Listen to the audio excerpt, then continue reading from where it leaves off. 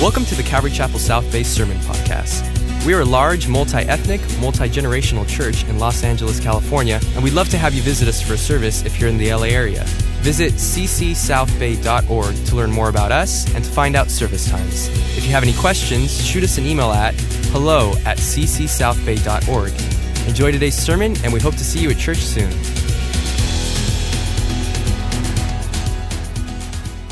We're going to be in a couple of areas of Scripture today. Matthew chapter 13, Mark chapter 5, as we continue our verse-by-verse study, and Ephesians chapter 6. Once again, Matthew 13, Mark chapter 5, and Ephesians chapter 6. I have a question for... First of all, there's nothing like kids, right, for Christmas. They were wonderful. So thankful for them. Put us in the mood, but I've got a question for you. Who's finished Christmas shopping? No, really, raise your hand. We want to see you. We despise you. Wow, there's more in the 10:30 than the 8:30. There was only 4 in the 8:30, but there was about 8. Let me see, you finished Christmas shopping. Okay, now, how many of you that raised your hands and you finished Christmas shopping, like, you just don't believe in Christmas, like, bah humbug, you're not buying any gifts? Oh, not any of you. Oh, one of you. Okay, great, perfect. All right. How many of you have not even started Christmas shopping? God bless you. Where's my wife? I want her to see that. God bless you guys. Well, I'm excited about Christmas, looking forward to the season. How many of you can't believe it's Christmas time? Like, you walked into Target and they're doing Hark the Herald Angels singing. Like, when did this happen? And everything's red and green and wonderful. Christmas lights are going up, so we strung lights yesterday, and most of them did not work after we put them up. They worked, and then they didn't work. So you know what I did? I got new lights, and I just put them on top of the ones that were already there. I did. So if you come to our house, it's a lot of string everywhere. Mark chapter 5, Matthew 13, Ephesians 6. It's good to be in the house of the Lord. Amen? Let's pray. Father, I do want to thank you for your word, and I want to thank you for Mark's gospel. Thank you that we can come to you. And today as we pray, it's Name Tag Sunday. And everyone's name means something to someone. And back in the back of our sanctuary, Lord, there's a banner with people's names on it. And for someone, that's a name that means they don't know you. And so as a church, we're coming before you asking, would you save every name, every person that's represented by that name on those banners? And would you use us to do it? In Jesus' name. Amen. If you're taking note, point number 1, Jesus is on a mission. He's on a mission. He told his disciples, if you remember with Pastor Jeff last week, Mark chapter 4, verse 35, let us cross over the other side. He is on a mission. Now take a look at the screen. You will see they were in Capernaum, where that red dot is. They're going to cross and go all the way south to the land of Gadara. There at the bottom of in the right-hand corner of our screen, you see the land of Gadara. He is truly going to cross over to the other side. Jesus has been in ministry all day long. And he's going to use the evening to cross the great expanse of the largest part of the Sea of Galilee to get to the other side. Now, we know that Jesus is on a mission because it's his purpose. Do you remember when we studied Mark chapter 1, verse 38? Look at the screen. You'll see it there. Jesus says, let us go into the next towns that I may preach there also, because for this purpose I have come forth. He had a purpose. He had a purpose to go to the next town, and the next town for him was in the land of Gadara. Now, no one should be surprised when Pastor Jeff taught last week that a windstorm arose. Now, if I'm a disciple, I'm not getting on a boat with Jesus anymore, because it seems like every time we go on this Sea of Galilee, there is some form of storm. If I'm John, I'm probably young and able to run, and we know that John could run. I would say, hey, Jesus, I'll meet you on the other side. I'm going to run and meet you there. But not our disciples. They believe by faith. They get in this boat, and of course, there's a windstorm. Turn with me, if you would, to Matthew 13. We shouldn't be surprised by this because Jesus told us a story about the kingdom of God. It's Matthew 13. I'll pick it up in verse 24. Matthew 13, I'll pick it up in verse 24. Another parable he put forth to them, saying, the kingdom of heaven is like a man who sowed good seed in his field. Verse 25. But while men slept, his enemy came and sowed tares among the wheat and went his way. When the grain had sprouted and produced a crop, then the tares also appeared. So the servant of the owner came and said to him, Sir, did you not sow good seed in your field? How then does it have tares? And he said to them, An enemy has done this. The servant said to him, Do you want us then to go and gather them up? But he said, No. Lest while you gather up the tares, you also uproot the wheat with them. Let both grow together until the harvest, and at the time of harvest, I will say to the reapers, First, gather together the tares and bind them in bundles to burn them, but gather the wheat into my barn. See, Jesus told this story about the kingdom, and there's a truth that's found in this story, that wherever there is a work of God, there will be a work of the enemy. Wherever God is throwing the seed of the Word of God, the enemy will come to throw the seed of weeds into that garden. It's just what he does. He will go wherever there is a work of God. Because the enemy who did this does not want the kingdom of God to advance. And so Jesus, on a mission in Mark chapter 4, of course there's going to be a storm to stop him from going forward in his mission. Turn with me to Mark's Gospel, if you would. Mark's Gospel. I want you to see something in Mark chapter 4. Mark chapter 4, I'll pick it up there in verse 39. Then Jesus arose and rebuked the wind and said to the sea, Peace be still. He rebuked the wind. That means Jesus was seeing something that Mark is not telling us.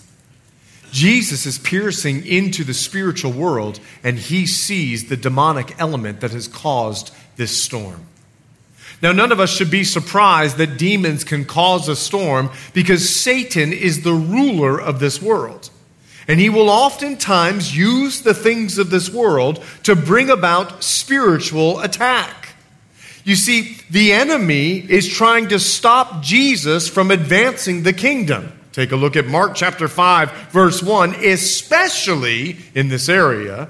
Then they came to the other side of the sea, to the country of the Gadarenes.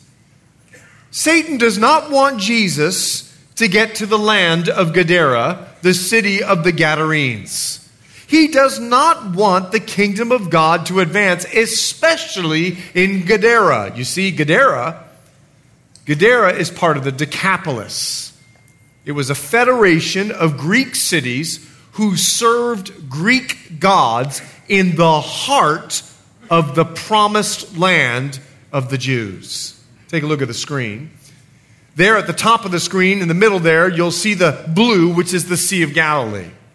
And there around the Sea of Galilee, to the east, you will see most of the Decapolis, most of the Greek cities that served Greek gods in the heart of the promised land. Satan has made his seat, and he is not going to give this land up very easily. This would be like going on a mission trip to LA. It'd be like going on a mission trip to a Muslim country. Satan is not going to give it up so easily. In fact, I have found if I'm going to go on a mission trip anywhere, all hell breaks loose because it's the enemy's stronghold and he's going to hold on to it strongly. But you know what amazes me about the story that Jesus told about the kingdom? What amazes me is that God allows the work of the enemy along with the work of his kingdom. I don't know if that bothers some of you. Well, why don't you just end the work of the enemy? Why do you let the both of them grow in the midst of this kingdom here on earth? See, as believers, we may not know the answer to that question, but we have to trust that if the Lord is allowing the work of the enemy to grow as well, it's only to serve God's eternal purposes. Because we know that all things work together for good to those who love God and to those who are called according to his purpose. You've just got to make sure that you're on the purpose of God. You know that he loves you, but we know that all things work together for good to those he loves and are called according to his purpose. Don't allow the devil access into your heart. Be about the purpose of God. That's why we're careful about what we listen to, what we wear. We're careful about what we watch because we don't want to give the devil any foothold in our lives or anything in our lives. And we've got to be careful that if we allow the devil access into our lives with something in the world, then we can't blame God if it's not working out. Like if you're dating an unbeliever, and the relationship has gone sour, don't expect God to make it good. He's going to let it go sour because you're not called according to his purpose. He doesn't want you to be unequally yoked. Amen? Only the married people spoke. Jesus is on a mission. Number 2, if you're taking note, Jesus declares war.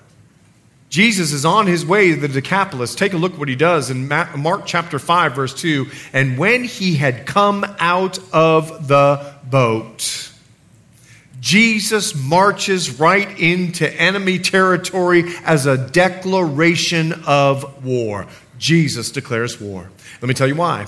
Because Jesus is going to Gadara to declare war because he came to destroy the work of the enemy. And the enemy has got his seat right there in the heart of Israel, and that's exactly where Jesus heads towards. 1 John chapter 3, verse 8, the Bible lets us know about what Jesus came to do.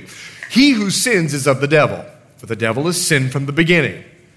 John then tells us, for this purpose the Son of God was manifested, that he might destroy the work of the devil. Of course he's on his way to Gadara, because that's where Satan has his seat. And the greater the darkness, the brighter the light of the gospel will shine. So Jesus is on his way to Gadara. He declares war. But I want you to see the enemy just doesn't sit down and say, great, Jesus showed up. No, that's not what happens. Go back to Mark chapter 5, verse 2. And when he'd come out of the boat, immediately, without hesitation, there met him out of the tombs a man with an unclean spirit. You remember Jesus was on a mission. And on that mission, he crosses the Sea of Galilee and he comes in contact with what seems to be a natural storm that is supernaturally powered. Now he comes in contact with a demon-possessed man, a man with an unclean spirit. The enemy doesn't give up. And he's not going to give up without a fight. Jesus is attacked with his very first step into darkness. Now, if you're a disciple, okay, you've just gone through a storm, now you've docked, and when you get there, Jesus just steps out of this boat, and this crazy, lunatic, naked man who's scarred and bleeding and cut up comes, I'm not even going to do it because I don't want to freak anybody out, but just imagine how they were just so blown away with this guy. If I'm John, I'm back in the boat. Let's go, Jesus. This guy's out crazy. I mean, just what would you do? And what I find is the enemy always tries to knock us out before the gun goes off for the marathon. He always tries to knock us out before we even get started. And I have found with believers, excuses is his biggest weapon. Well, I need to go do this, and I need to go do that, and I need to be this, and I need to be that. Fear is another weapon that he will use. Sickness will be a weapon. Rain sometimes can be an excuse for us not to come to church here in California.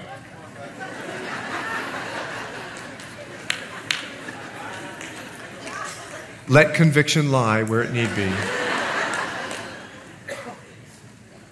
Sometimes family, sometimes friend, sometimes foe.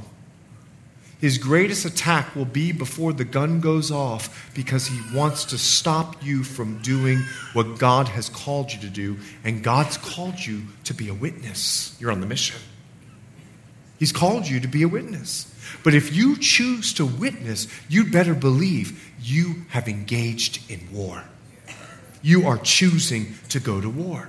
And the enemy is not going to give up so quickly, because the enemy has one goal for everybody's life in this room. And that one goal is to destroy you. And the reason why the enemy's goal is to destroy you is because Jesus has a goal to give you life, and to give you life abundantly. And he always has the very opposite to what God has for you. So if God has life for you, he wants to destroy you. And I want you to see the condition of this man. It's Mark chapter 5, verse 3. This man who had an unclean spirit, who had his dwelling among the tombs, he's living 6 feet under. No one could bind him, not even with chains. He's supernaturally empowered. He'd often been bound with shackles and chains. And the chains had been pulled apart by him, and the shackles broken in pieces. Neither could anyone tame him, and always, night and day. So all the time, he was in the mountains and in the tombs, at the highest peaks and 6 feet under, crying out, cutting himself with stones. This guy's in bad shape. Look at the condition of this guy. He lives in a graveyard. Now, God bless you if your backyard's a graveyard. But we looked at a home when we were moving up here, and the backyard was a graveyard. I'm not looking at tombstones. That's not a place of peace for me. Oh, look at the green pastures. No, it's a bunch of people 6 feet under. Listen. This guy is living in a graveyard. And what I find amazing is that Jesus steps into the darkness of death because Jesus didn't see anything else than a man who needed life. Look how hopeless he is. This guy is so tormented by this unclean spirit that he is trying to kill himself night and day, cutting himself and screaming and crying out. This guy is suicidal. This guy wants to be dead. And the best thing that people could come up with was, let's chain him up. Let's put him under control. Can I tell you something? Man's methods cannot solve spiritual problems. Man's methods can't solve spiritual problems. You see, the Bible says that they wanted to tame him in verse 5. And that word tame means they just wanted to control him. That's all they wanted to do was control. They didn't really want to help him. They didn't want to heal him. They were selfish and wanted to solve their own problem, that they wanted to be able to maneuver in Gadara without this man obstructing him. So they wanted him control. So all they do is put chains on him and label him and define him as a crazy lunatic.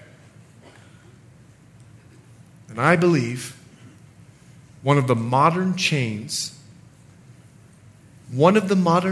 today is a psychological diagnosis that leads to us popping pills so that they can tame us.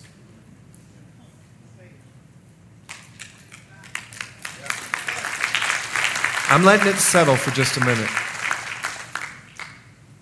Because they want us under control. And the problem is, we like quick fixes. We like quick fixes. We tend to want a quick fix to the problems of living because we desire relief instead of healing.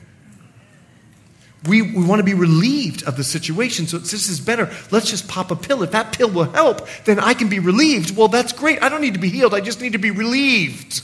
All the while, not realizing you could possibly be under control. Have you ever seen the commercials of some of these pills? The woman is dancing around, okay, and she looks like she's the happiest thing. No more anxiety in the world if you just take this pill. And then they said, the side effects of this pill are liver cancer. As well, you could die from a heart attack. You will get stomach ulcers in 9 out of 10 patients. And she's just going, and you're like, I'll deal with the side effects. Oh, cancer. At least she's dancing. Now, I am not saying, listen carefully, I am not saying there are not physiological conditions that need some tweaking in the brain.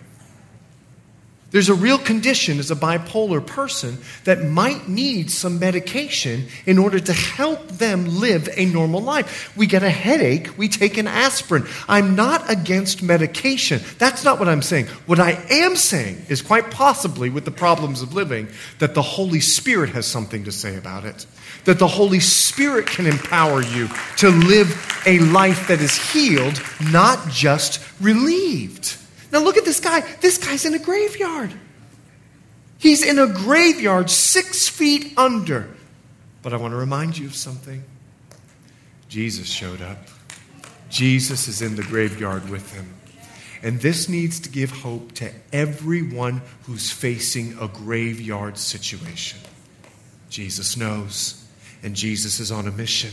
And he's on a mission to save you and to save them. Look how desperate this guy is. This guy is crying out. He wants to be dead. He's crying out in the mountains. He's crying out 6 feet under. And I have often found when people face the problems of living that God has allowed them to be there so that they see that Jesus is the only answer. Sometimes people will get to the pinnacle of success and realize it's worthless and cry out. Some people will get 6 feet under and realize at the bottom that it's worthless to be where they're at, and they will cry out. But God has allowed this man to get to the place where he realizes that Jesus is the only answer. If you're dealing with your graveyard situation, Jesus just may have allowed it so that you realize he's the only answer. Jesus is on a mission. Number 3, if you're taking note, the weapon of war is the word. The weapon of war is the word. Let's pick it up there in Mark chapter 5, verse 6. When he saw Jesus from afar, he ran and worshiped him. So he bowed down. Verse 7.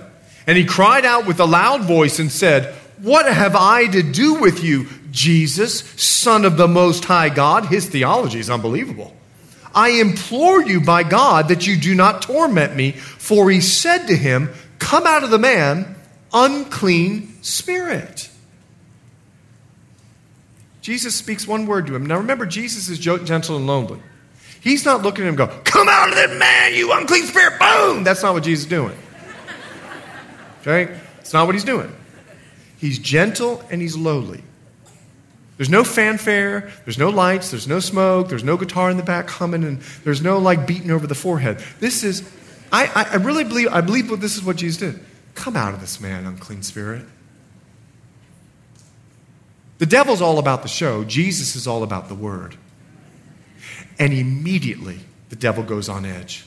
"Why have you come here to mess with me? I own this place. This is my seat. I've got the Decapolis. All these 10 cities are mine. Why are you here messing with me?" Now, I told you, the demon's theology, to me, is spot on. We could learn a lot from demons in this regard.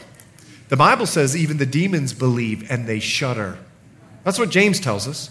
And here the demons, when they see Jesus, they know who he is, so they drop on the ground and they worship him. There is no question in their mind. He is Jesus, the Son of God. Now, they believe that, but they want to make you doubt that. They believe that, but they want to make you doubt that. And let me tell you why. Because they don't care about you. They're saying, listen to what they say. Why are you here to torment me? You're going to affect me. I don't care about this man. I know you care about this man, but we don't care about this man. And that's something so important for us to remember when we're tempted. He don't care about you. The only thing he cares is to destroy you, but he'll come to you with a lie.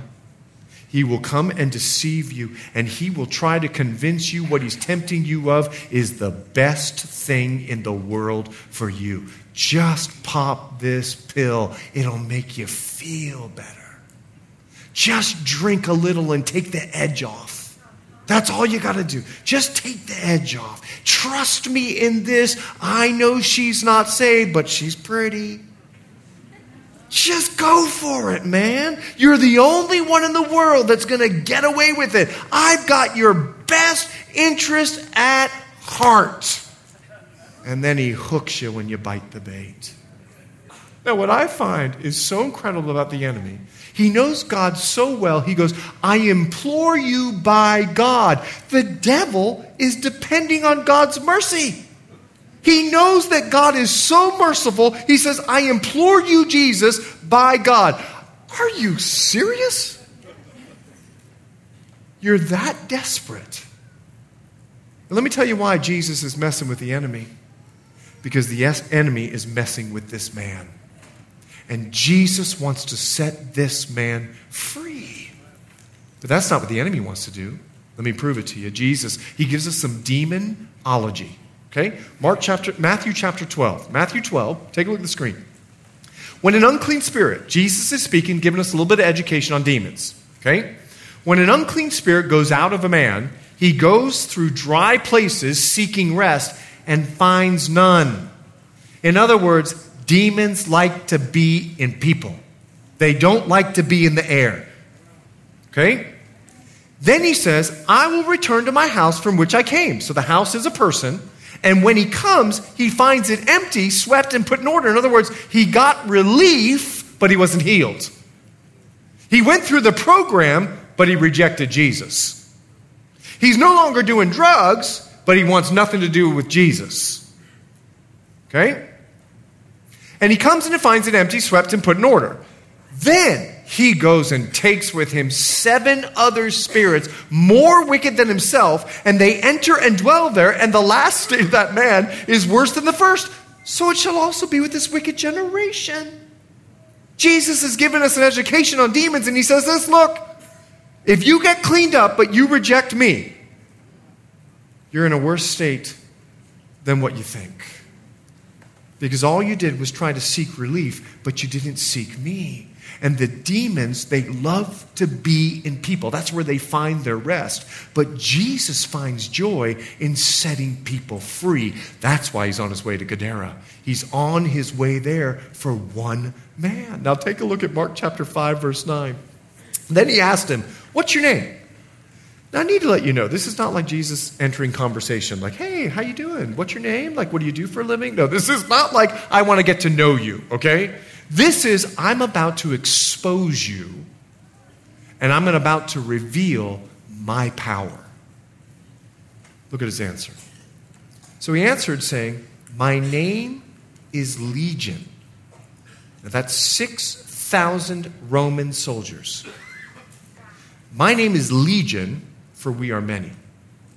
Also, he begged him earnestly that he would not send them out of the country. Now, a large herd of swine was feeding there near the mountains. So all the demons begged him, saying, send us to the swine that we may enter them. And at once Jesus gave them permission. Then the unclean spirits went out and entered the swine. There were about 2,000. And the herd ran violently down the steep place into the sea and drowned into the sea.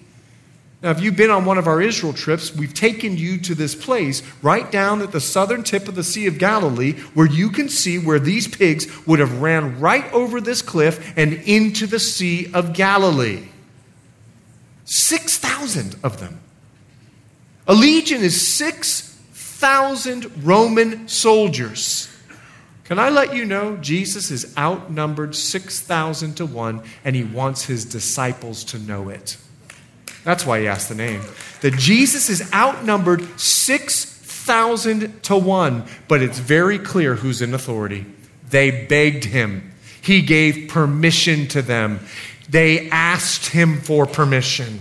It's very clear that though he's outnumbered 6,000 to 1, Jesus is the one in authority. In fact, in Matthew chapter 8, you can look up later.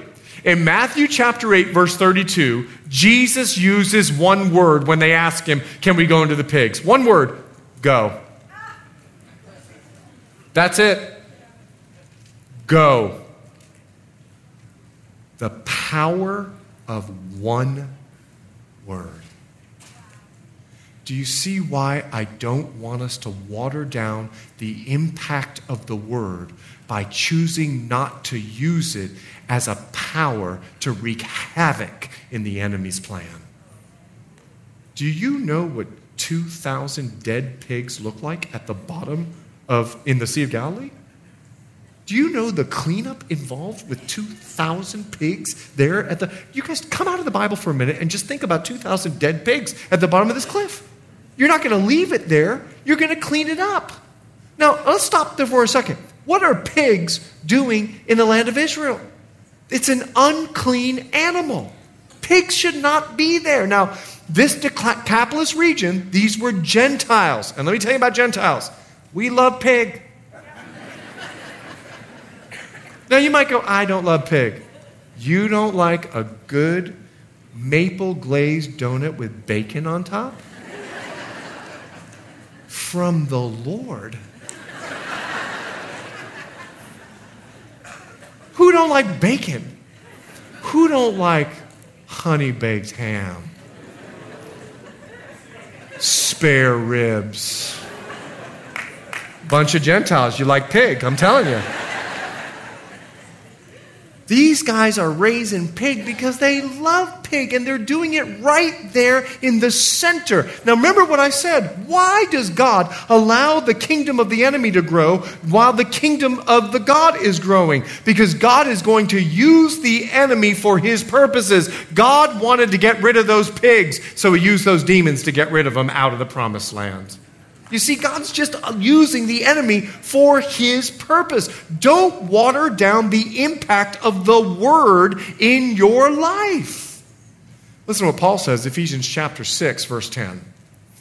Finally, my brethren, be strong in the Lord and the power of his might. And then he gives a detail as to how you can be strong. And he says, and take the helmet of salvation, verse 17, and the sword of the Spirit, which is the Word of God. Do you realize that the Word of God is a slaying machine to the enemy? And all we have to do is resist him with that sword, and he runs away. The Word of God has impact and has power. Don't let the commercials on TV water down the impact of the Word in your life. Number 4, something you need to watch out for. You got to watch out for the fire coming from your foe. You got to watch out for the fire that's coming from your foe. Look at verse 14. So those who fed the swine fled. That means they ran away because they were running. The word here is they were running from something dangerous. They actually think that Jesus is dangerous. Now remember, they serve Greek gods. They're Greek cities. And they're looking at Jesus and this whole pig thing, and they're out of there. And they told it in the city and in the country. And they went out to the sea to see what it was, what had happened. And Luke tells us the whole city went. Then they came to Jesus and saw the one who had been demon-possessed and had the legion sitting, clothed in his right mind. They were afraid. Maybe you'll underline that. The caretakers fled. The people were afraid. And those who saw it told them how it happened to him who had been demon-possessed and about the swine. Then they began to plead with him to depart from the region. Okay, we got to watch out for the fire that comes from our foe. The caretakers fled, afraid of Jesus, and the crowd was afraid, so they asked Jesus to leave. Fear is one of the greatest weapons of the enemy to cause us to reject the word. I got this. I got it. I don't know what I'm going to do, but I got it. No, here's what the word says. No. What if I do that? And, well, I can't do that. I mean, that's too difficult. Only Jesus could do that. I'm not Jesus. I don't know if Jesus really understands what's going on. I mean, it was 2,000 years ago. And I know he said this, but this is like the 21st century. And I don't think you understand. It's our polite way to say, Jesus, please leave. I want to be relieved. I don't want to be healed. I mean, I love coming to church. Kid choir, yeah, joy, feel great. I mean, we're clapping, we're singing, praise God, hallelujah, hands are up. I don't want to leave and go back to the world. I like this feeling. I like to feel like this, Jesus, but I don't know if you can speak into that. I mean, I've been looking for a husband for a long time, and he's so cute. I know he's not saved, but you can't speak into that. This whole be unequally yoked thing. I don't know what's up with me and the whole unequally yoked thing. If you're struggling with it, just confess it to Jesus now and move on from him. No one said amen. They're afraid. But Mark gives us the power of the Word of God.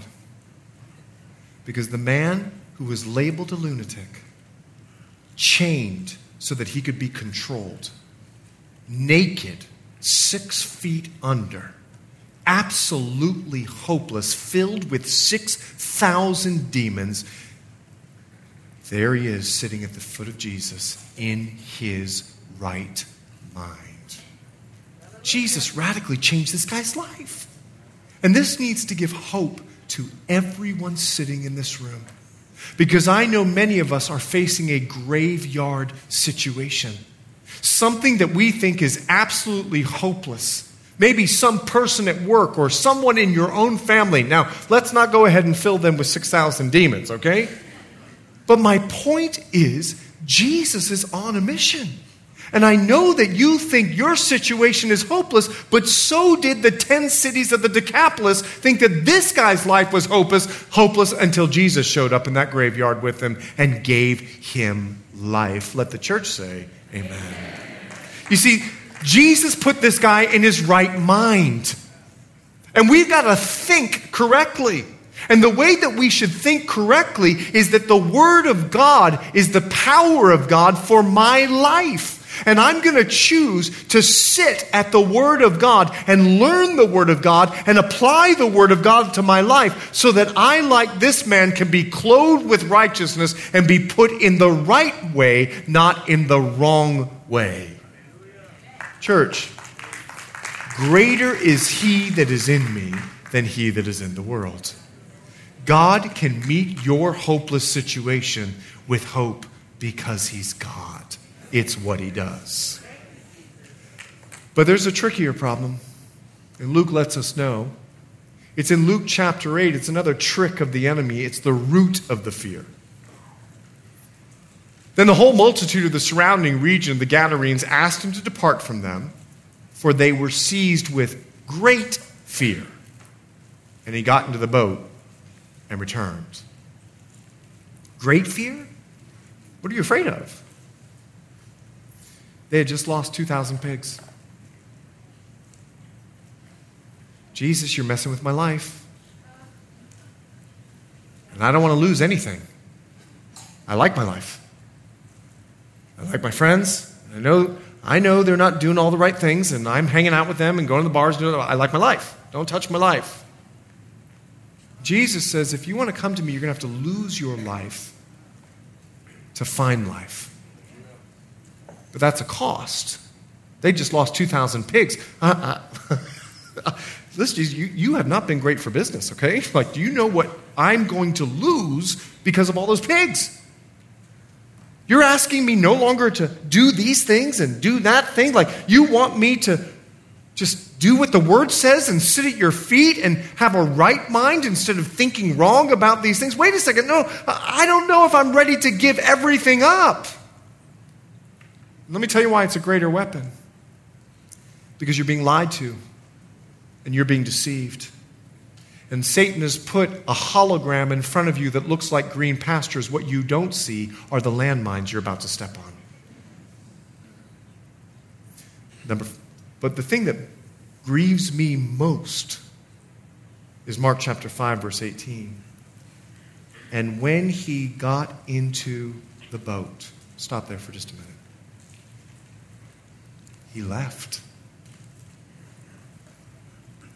See, I need to let you know something. Jesus is not going to force himself upon you. He's given you a free will. You get to choose whether or not you invite him into your life to get rid of those 2,000 pigs. You get to choose. He's a gentleman. He does not force his way. He leaves. This is one of the saddest verses in the Bible. They rejected him and he leaves. But what I love about Jesus, he's not given up on them because he's still on the mission. Would you take a look at verse 18? He gets into the boat, and he who had been demon-possessed, and Mark points it out again, begged him that he might be with him. However, Jesus did not permit him, but said to him, "Go home to your friends and tell them what great things the Lord has done for you and how he has compassion on you." Verse 20. And he departed and began to proclaim in Decapolis all that Jesus had done for him, and all marveled. Do you guys remember when you first got saved? Do you remember that moment? It's like you didn't want to leave church that night. It just felt so great. Your tears, and then it's like every time you come to church, it's like, wow, this feels great. I love being in church. I love being with Jesus all the time. Please don't send me back out there to those people. They don't have kid choirs. They say things that are mean and they hurt me. Don't send me back to work. Don't send me back to school. I mean, I don't want to go back out there. Can we just sing Kumbaya for all of eternity? It feels good, doesn't it? How many of you, when you got saved, was like, okay, Jesus, just beam me up. Like, I am ready to walk on gold streets and go through those pearly gates. Like, I don't want to deal with any more problems. I don't have to deal with anything. It's like, I just want to be with Jesus. That was this guy. Jesus, this feels so great. Like, can I just be with you? Now, first of all, no, you're a Gentile. And that's not going to go good for my Jewish ministry, okay? So that's probably one very practical reason. Jesus does not permit him because Jesus has a greater purpose. The crowd has just asked Jesus to leave, but he puts this man who's been changed by Jesus on the mission. He puts him on the mission. He had a greater purpose for this man. You see, this man, though Jesus is going to be asked to leave, this man is one of them. They can't ask him to leave. He's now got a special agent. This demon-possessed fella is the original 007. This is Mission Impossible. He's sending him out in an impossible region of the Decapolis as a Gentile to go minister to Gentiles. And he does a phenomenal job. We're going to study in Mark chapter 8. He does so good of letting the Decapolis know that a few weeks from now in Mark chapter 8, we're going to see that this guy's testimony caused 4,000 Gentiles to meet Jesus back on that beach to hear the gospel. He was on the mission. Okay. You thought I was talking about a demon-possessed guy. I was actually talking about you. Let me explain. Jesus left heaven and came to this graveyard called earth. We were all meant to die 6 feet under.